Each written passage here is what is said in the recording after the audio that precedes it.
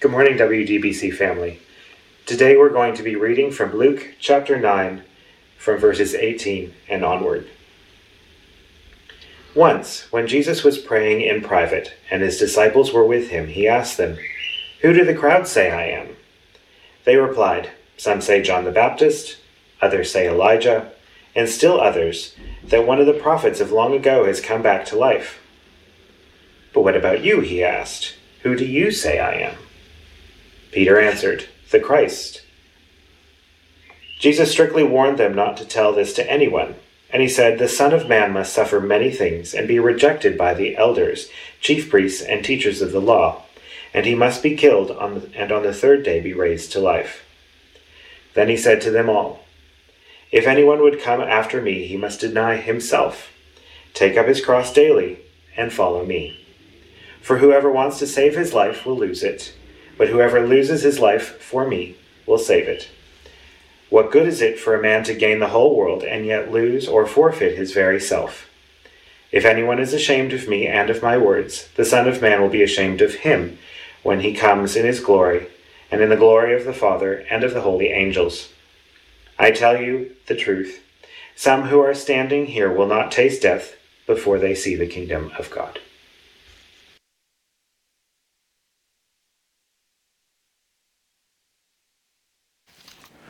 Well, good morning, WDBC family. It's great to have you this morning. It's also good to have any kind of scrollers on Facebook who just saw the live Facebook feed kind of come through. Welcome, my name's Stephen. I'm an associate pastor here at WDBC, and I hope that this morning is beneficial for you. On Wednesday night, I don't know if you're like me, but you're probably scrambling to get the census form done. I know it was kind of one of those, you roll over in the middle of the night and it's like, oh, I've got to do this thing. And so you get your phone out thinking it's going to take you like all of 2 seconds to kind of get that done. And lo and behold, they want to know if you have asthma, and you think, well, this is going to take a lot longer than I first initially expected. If you're anything like me, you kind of just pass the phone off to the person sitting next to you because you didn't want to fill it out. But the census form was a very strongly felt thing I felt this year. We had it inside the churches. I know that a lot of Christian leaders and a lot of pastors felt very strongly about it, and they were teaching us, make sure you tick the box. Make sure you tick your denomination that you belong to, or make sure you at least write Christian in on it. And the reason is because, well, I think it comes as no revelation to us, there's fears and there's anxieties both in the congregation and in leaders of what kind of country we're slowly turning into. A country that no longer really reflects the values of God. Make sure you tick them in, they say, because what we want to do is we want to make sure that they know that we're here, that we have worship that we want to still be able to do, and we want to be able to do that unhindered. Even in times of COVID, I was shocked to find out that right now it's illegal to get married in this state. You cannot legally get married under COVID law and regulation. Marriage to a Christian is a faith. It's a faith lifestyle. We get married because we believe that it is actually the divine presence of God that unites man and woman together in holy matrimony. And so the government will say, well, there's essentials and there's unessentials. It's essential, for instance, to move in with your partner if you'd like to fornicate and cohabitate together. But it's unessential to get married to your significant other. But it's not just in COVID that we kind of find these kind of laws and regulations coming in from the government. We see that there's fears and anxieties in Christian schools. That the staffing have to really start to think about, well, what kind of world are we coming into where they get to regulate whether or not we have people of beliefs, the same beliefs as our staff members. And I know that it's not only in schools, it's also in churches. There's been cases just recently where there have been pastors that don't condone nor want to see same-sex couples take place as a leadership in the church. And they remove them from these places, and yet they catch heat from the people around them and from the local authorities. Ministers that no longer will be able to practice shepherding their flock according to their conscience and their faith in God, because the state might look to impose laws And so we have a governing, legislating what we can and we can't believe according to God. We know it's in public spheres. There's places where they're shutting down Christian voices, political movements even. And the public domain says we don't want to hear what you have to say. And it's also in our own personal lives. We're on the precipice of having a law enforced in certain states where you won't be able to pray for certain things. And if you're caught doing so, you might face up to 10 years jail time. And so we have this law and this legislation in the land that's kind of putting a chokehold around Christianity. Here's what you can do, here's what you can't do. And I think the fear and anxiety, it's kind of warranted, isn't it? Our country looks like it's getting darker, not brighter. And it's slowly impeding on our faith. And it's getting to a point where it's saying, well, if you keep practicing it outside just your little church, there might be consequences. So the question is, how do we move forward in this inevitable changing world in this country? What are we going to put our hope in? What do we do when faith to exercise it is tough? And realistically, why bother? If it's just going to be a hard trot, why bother? Why not just kind of compromise on a few things? And I bring all of this to mind because A, it is very real and it's present, but I also bring it to mind because this is exactly what the Jews were feeling under government authority in a Roman world. The authorities above them, they said, you can practice your religion, sure, go to your temple, offer your sacrifice, do your worship, have that in that place, but don't go bringing it around here. It's not to come into the public sphere. In fact, the emperor himself would call himself a god. And there was also a bit of a spiritual strain for them. They prayed that there was a God who had authority over all things are in his hand. And yet it really seemed to be in an emperor's hand who had nothing to do with God. And we see that it is much like today. What's the response of the church? What are we to do? The sermon this morning is titled Suffering, the Way of Salvation. Sounds morbid, but we're going to get there. It is titled so because Jesus, for the first time in Luke's gospel, is going to reveal what kind of Messiah he is. He is the Messiah who suffers. And our 3 points that we're going to look at this morning is this. Number 1, you're going to need to endure suffering. It's just part and parcel of being the disciple. And to do that, you're going to need personal conviction. What I mean by this when I say that, if everyone were to turn their back on Christ, even the church that you're a part of, would you still follow? Is that your personal conviction? Secondly, to endure suffering, you're going to know what your conviction is. You're going to have to know what it is. What exactly are your beliefs about Jesus? Is it enough just to say, well, he's Messiah and kind of go about your day? And number 3, to endure suffering, you're going to need to know what it's all for. In other words, why are you a Christian? What is your hope? What is the goal? Do you know what Christianity is even about?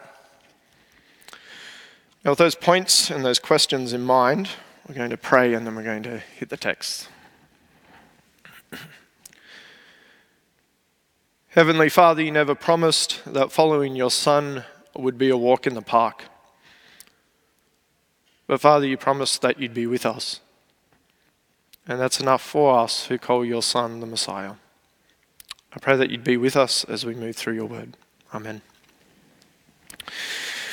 When we began our time in Luke, I don't know if you remember, but I taught you about the Old Testament and the New Testament and how in the middle you kind of got that page gap between the two.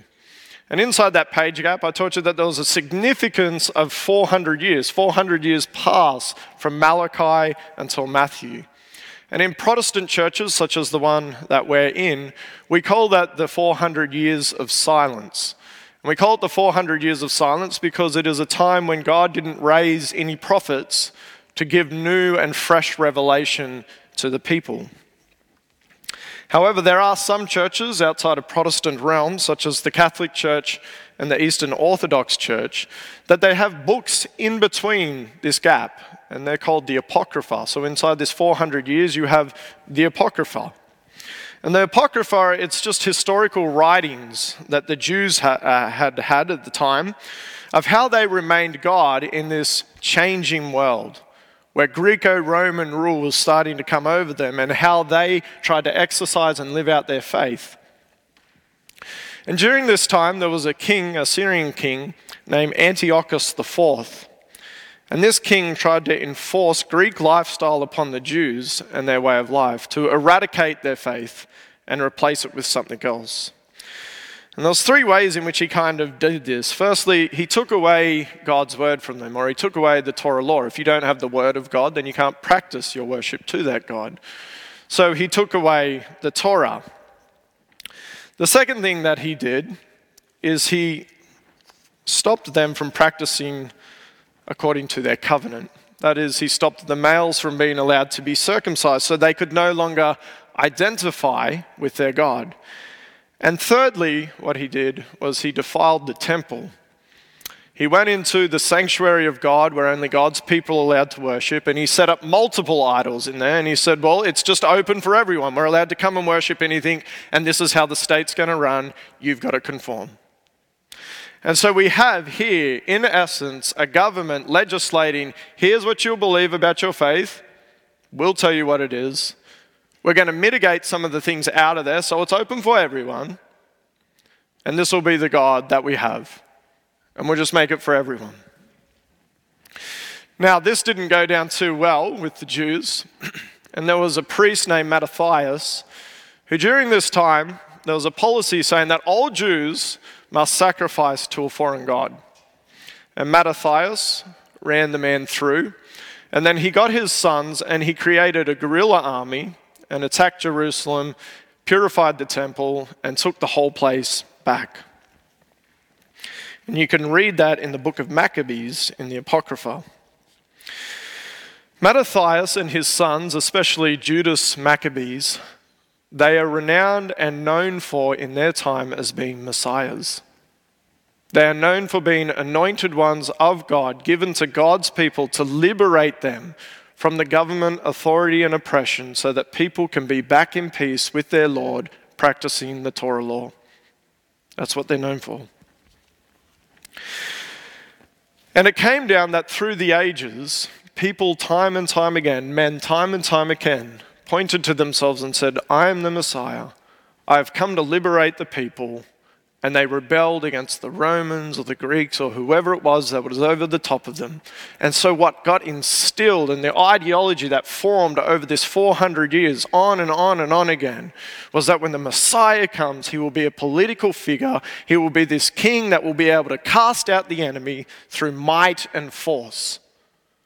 Even Jesus' disciples, they had this thought in their head, when the Messiah comes, this is what he will do. And that's the messianic hope that Jesus was speaking into. And so when we come to the very beginning where Jesus says, who did the crowds say that I am? The crowds are well, he's got power and authority. And so Elijah, Moses, and John. There seemed to be a bit of a rumor circulating around that John was back from the dead. Even Herod had kind of heard that rumor.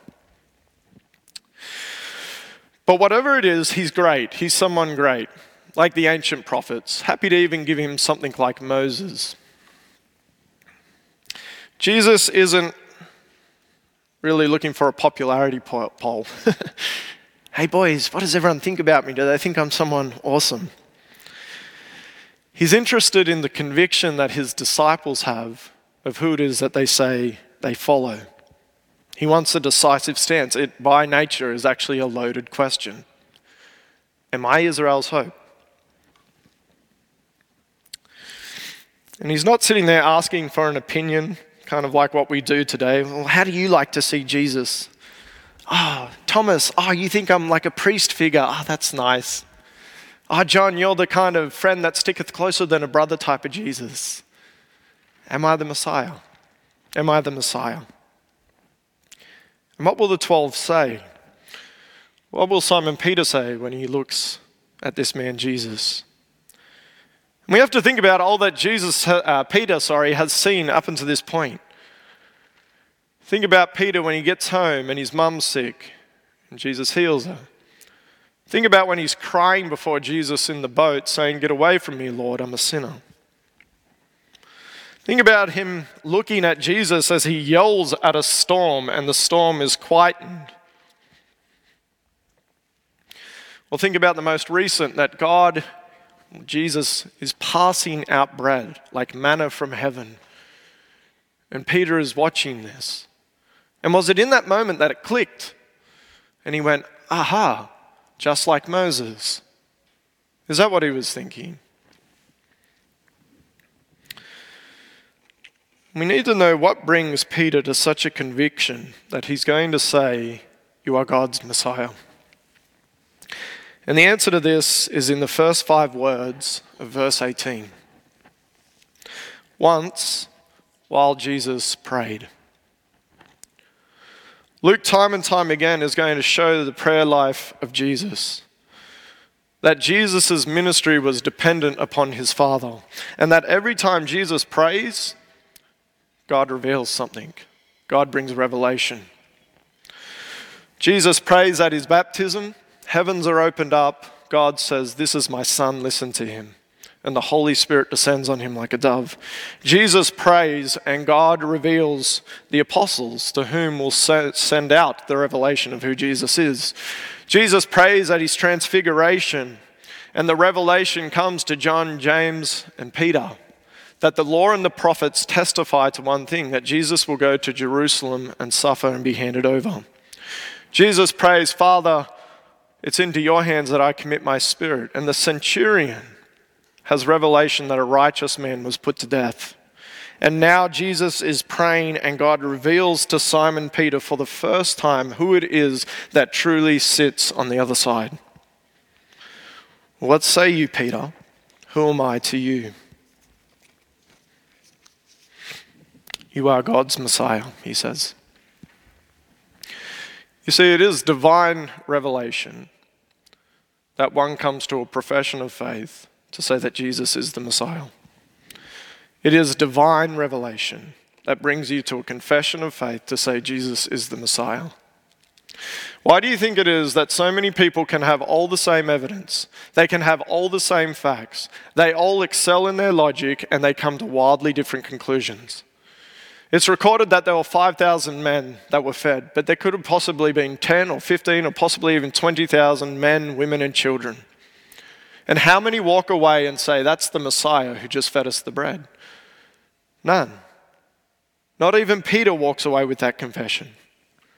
And it's not because personal conviction that Jesus is the Messiah is purely an act of logic or understanding that you possess, even though those things are to be employed. But it's not that. Paul says it this way: our gospel is veiled. That is, it remains hidden. It is veiled to those who are perishing. In their case, the God of this age, that Satan has blinded the minds of the unbelievers to keep them from seeing the light of the gospel of the glory of Christ, who is the image of God. This is Paul, an extremely gifted evangelist who preaches to the wise and to the fool. He will preach to a pagan and he'll preach to a philosopher. He is a man so steeped in the Old Testament with so much knowledge and skill and rhetoric in the way that he speaks.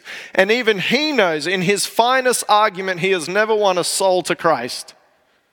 Because it is the power of God through the gospel message that unveils what Satan has done to this world.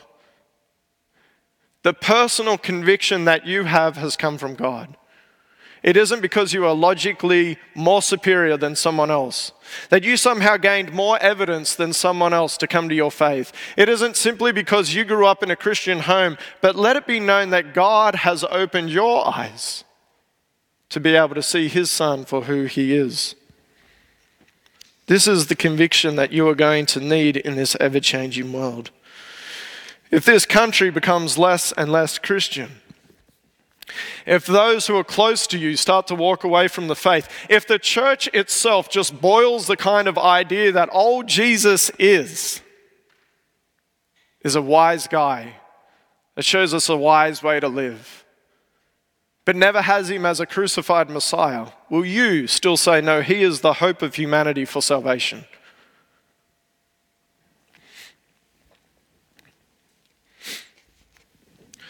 The personal conviction you're going to need as a disciple as you walk this earth is from God himself.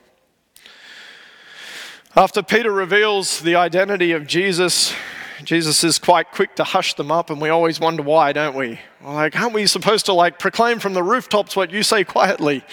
Isn't this the whole job of the apostle, the messenger, to send out what we now know? And Jesus quietens them. And he says, no, don't tell anyone about this.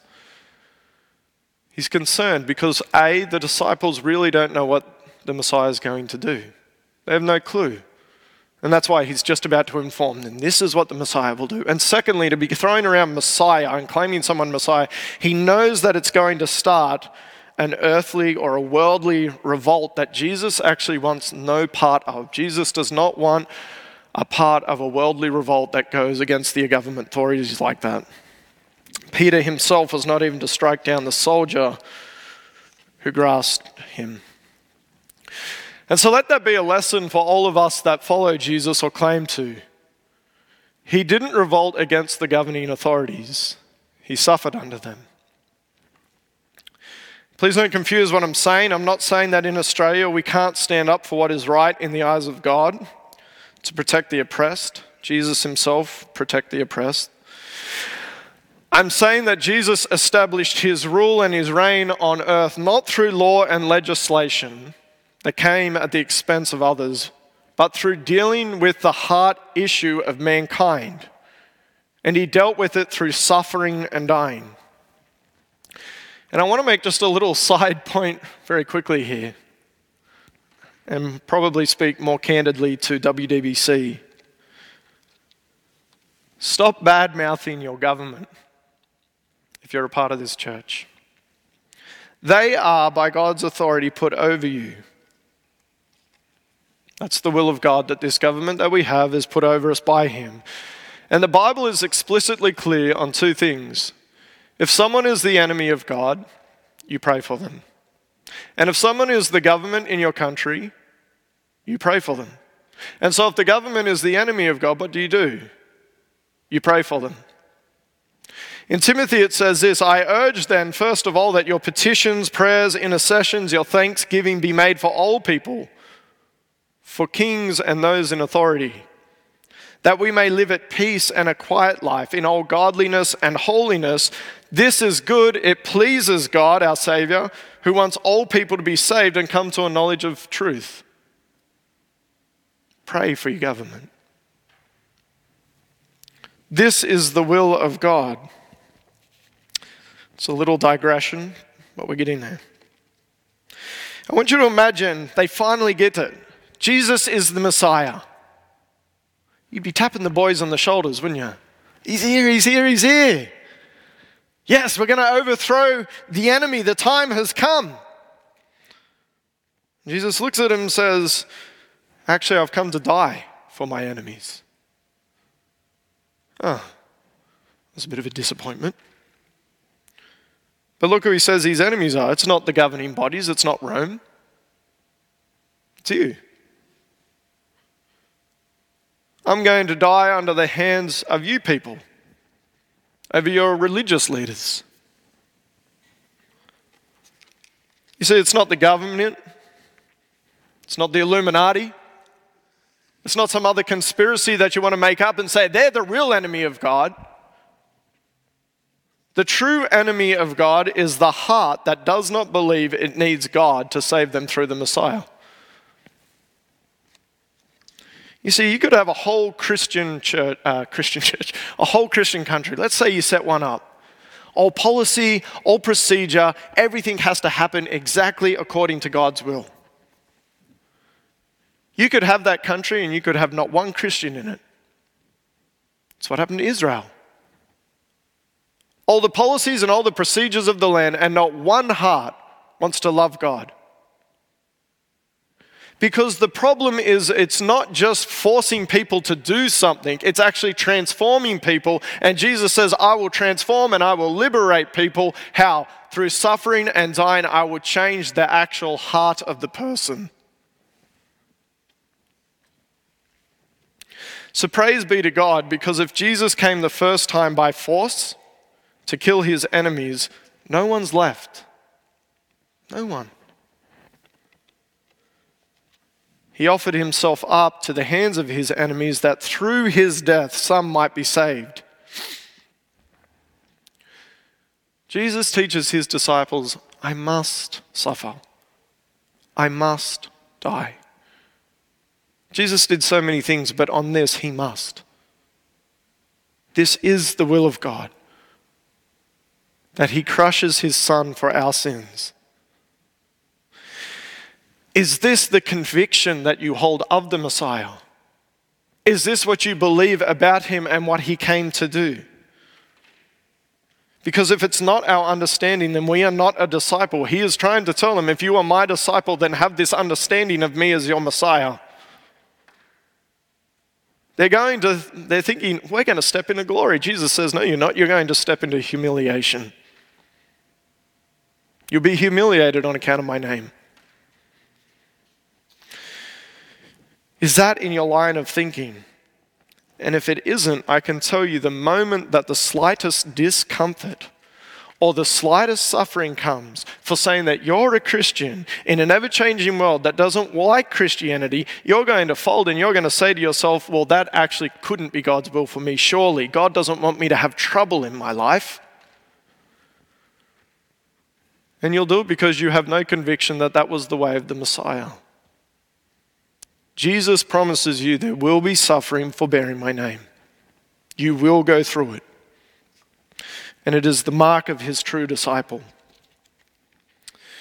And we pick it up in verse 23. He says, if anyone wants to follow after me, let him deny himself, take up his cross daily and follow me. The beauty of this is anyone can follow. Jesus is not a closed-off group. Yet anyone who follows him must follow after him. In other words, anyone who will follow him to the cross and suffer as he did. Because you're going right behind him. So his followers are to do the same. And this can kind of be broken down into two parts. First, you're going to have to deny yourself. You're going to have to lay down your plans and your wants in life. You'll have to do that. No one comes to God's will and goes, oh, that's interesting. My will and your will, God, they just lined up. That's the point of repentance. Our will does not conform to God's will. We are in rebellion. Jesus says, anyone who wants to follow me must take up the Lord's will, must take up my way of life and do as I do. You're going to have to lay down your desires. And secondly, the one who does follow after him will have to take up a cross. What does this mean? Well, we know that a cross eventually killed a person, but it wasn't so much about the death as it was about the humiliation. You see, you got your crossbar given to you, and you'd walk up most likely naked with your crossbar while people yelled at you and slapped you and spat on you and threw things at you. It was a mockery. You were the laughing stock. You were the butt of all the jokes as you carried the thing that was going to kill you up to your death. That was the point of the crucifixion. Not just the death, but the humiliation. And Jesus says, if you want to follow after me, you're going to have to take up this cross too. And it's not a maybe, it's a must. And when I talk about this cross, I'm not thinking illness, sickness. I'm not thinking this COVID experience. That's just the sin of a broken world that you're experiencing. That's not bearing the cross. You'll have to suffer because you bear the name of Jesus. It's distinctly different from those who are in the world. That's why Jesus says, whoever loses his life because of me will save it. You're going to suffer a loss of friends. You're going to suffer a loss of family. You're going to suffer your status for following Jesus.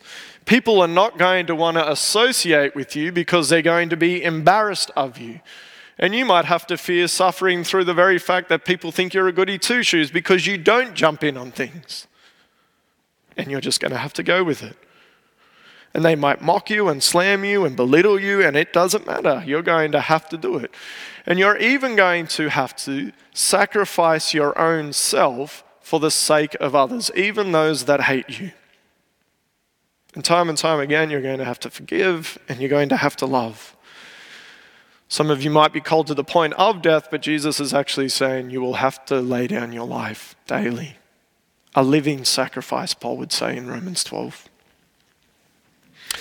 And that's the last point I'll make on this verse, is the daily idea. If you're banking on the idea that there was this one time when I was 15 years old, when I said the sinner's prayer and I confessed that Jesus is the Messiah, and then I just went about my life, you're fooled. You are completely fooled. And I'm here right now to snap you out of that line of thinking. Jesus did not go to Peter, "Peter, who am I?" And Peter went, "Jesus, you're the Messiah." And he's like, "Done my job. You can head back fishing now." On that basis, follow me, follow after me, and do that daily, Peter.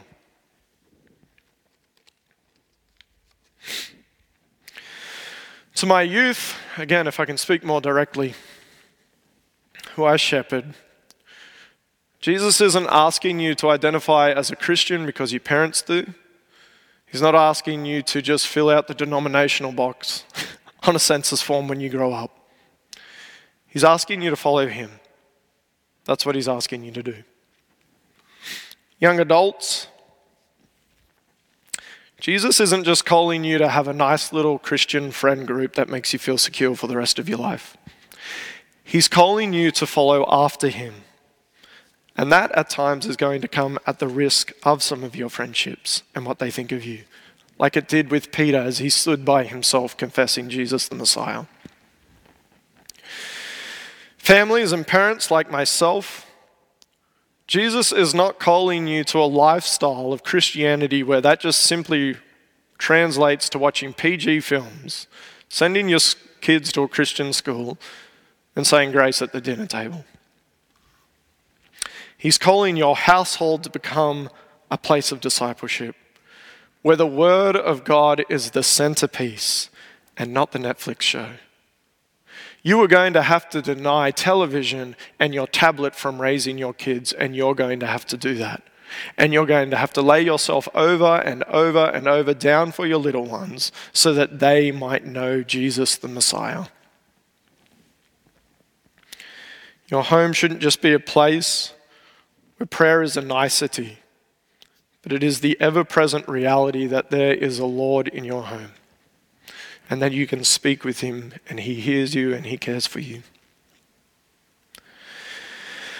Married couples, Jesus is not just calling you to the perfect cute little marriage that looks like it's great on Instagram.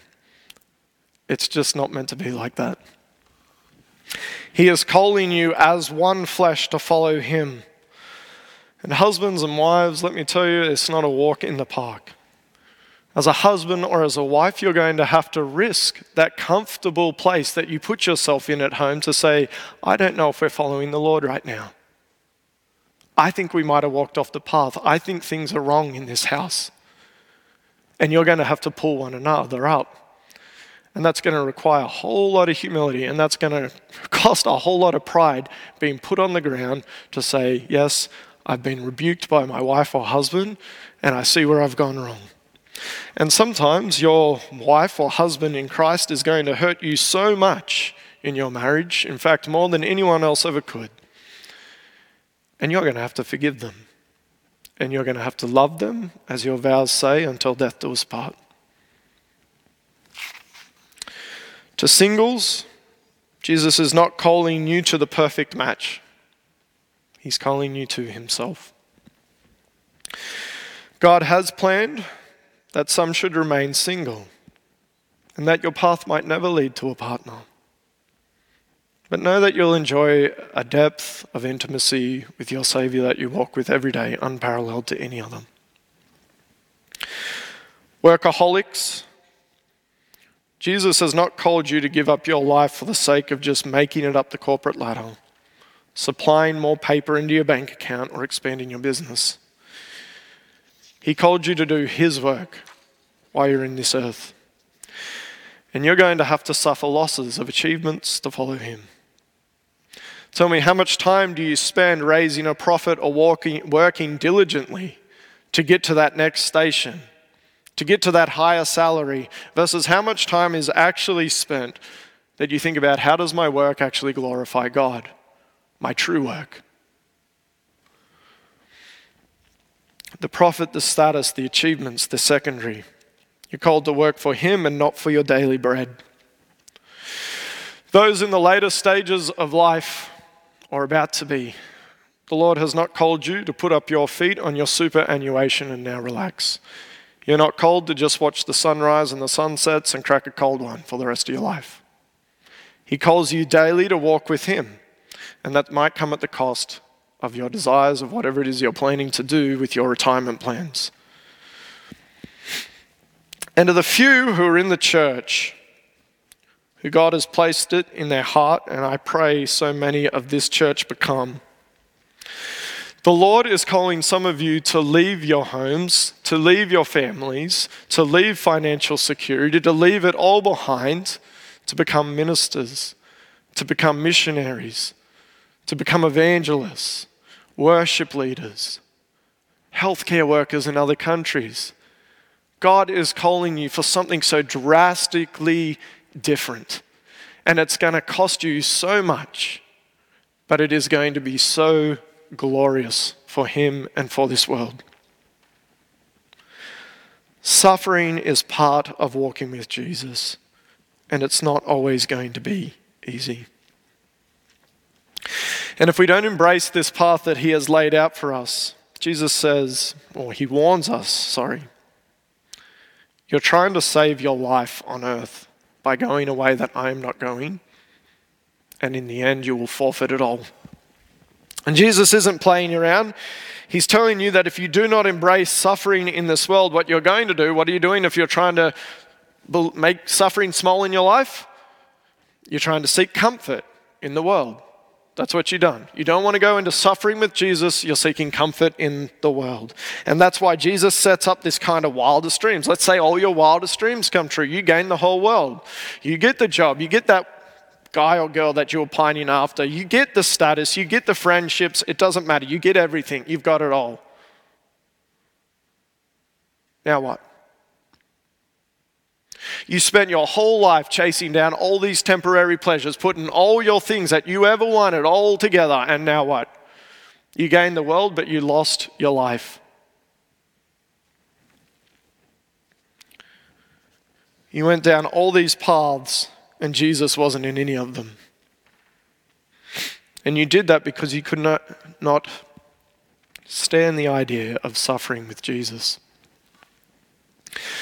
Let's just get real for 2 seconds. No one's really suffering to death in Australia for their faith, right? The suffering that you probably experience the most in Australia is embarrassment. It's embarrassment. The fact that you have to sit there and say that I believe the Sunday school lesson. That God so loved the world that He gave His only Son, that whosoever shall believe in Him, they won't perish, they'll have everlasting life. I believe that God the Father sent His Son to be crushed on a cross for my sins and my iniquities, so that that would restore a relationship from me back to Him, and I will gain eternal life. And so we don't find it so embarrassing to say I'm Christian on a census form. We find it embarrassing to say, this is my Messiah, the one on a cross. Jesus says, if you're ashamed of me, the Messiah, and my message, the fact that this is what I do, then I'm ashamed of you. And understand what He's saying. What do we do when we're ashamed? When something shames us, we disassociate with that thing. We run away from it. Jesus says, well, if you're ashamed of me and you're going to disassociate with me, well, know that when I am resurrected and I'm glorified and I come back with my Father, I'm going to be embarrassed of you before my Father. I will disassociate myself from you.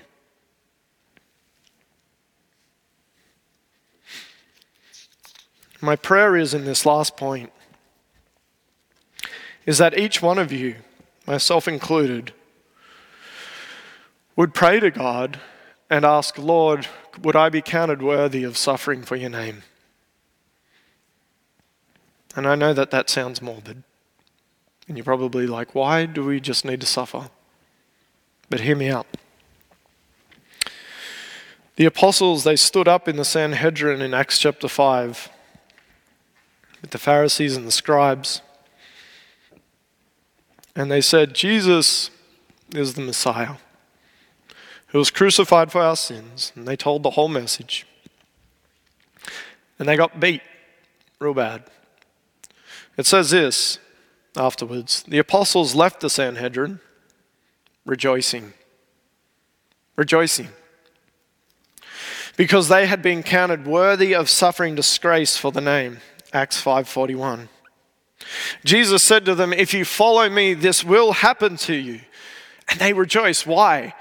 It's not because of the suffering. We're not Christians that sit there and are sadistic and like, I just love pain. It's the mark that you are with your Lord.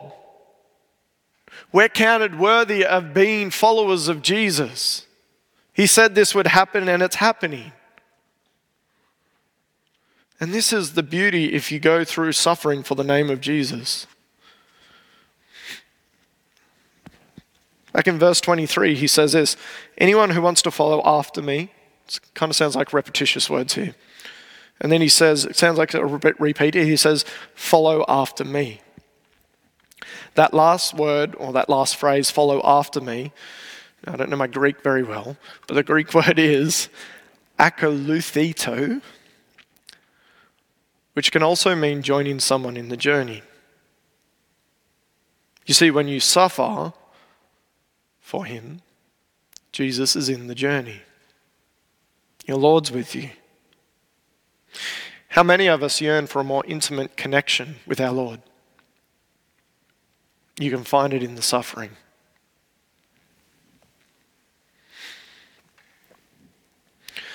To those that have the conviction that the suffering Messiah is your King, you've laid down your lives for Jesus. To those that not only profess the name, but also join in the suffering. People who know loneliness well because of it. People who have cried themselves to sleep because of it. They feel like outcasts. They've ridiculed, like I said, butts of jokes. I'll tell you right now, Jesus isn't ashamed of you. Jesus doesn't think little of you at all. To those that have actually worked up the courage to go and speak to someone about their Christ and what he has done, and maybe all it's ever done is brought contempt back on you. Jesus isn't embarrassed of you. Your Lord isn't ashamed of you at all. He sees you as his, and he is proud to call you friend in front of his Father. And that is the goal and the hope of Christianity. Not the suffering, but the one who we're with, the Messiah. He is our reward. He is our goal. In verse 27, I'll finish here. There's a few different differing views on what Jesus is referring to when he says that some won't taste death until the kingdom of God. Some say it's at the transfiguration, that's the next verse is over. Some say it is at the crucifixion, and some say, again, it's at Pentecost. I personally, I'm not better than the scholars, so I'm not going to go in an argument. My personal belief is that it's at Pentecost. For as I understand it, it is the Holy Spirit's work to establish the kingdom here on earth. It is him reigning in the hearts of men and women that bring the kingdom of God here. And when it came down like fire, they knew it was upon them, and they knew that the kingdom of God had come. Jesus didn't give them empty promises. And I'm not sure how much you understand about the third person of the triune God, but I want to give you just a very tiny quote of J.I. Packer to leave with you. He says this concerning the Holy Spirit: the essence of the Holy Spirit's ministry is simply to mediate the presence of our Lord Jesus Christ. You see, the Holy Spirit, he is not a force or a power, though he is powerful. He is a person. He is the mediator of your Lord Jesus Christ to come again. He is with you. That's what you get. That's what's so beautiful. Even in Luke, as we carry on, when he says that when you pray, pray like this. And when he says your fathers are evil and they give you good gifts, he says anyone who prays, the Holy Spirit will be given to them. He loves to give himself to you. That's the goal and that's the beauty. And the suffering is worth it because of the one that you walk with. Let's pray.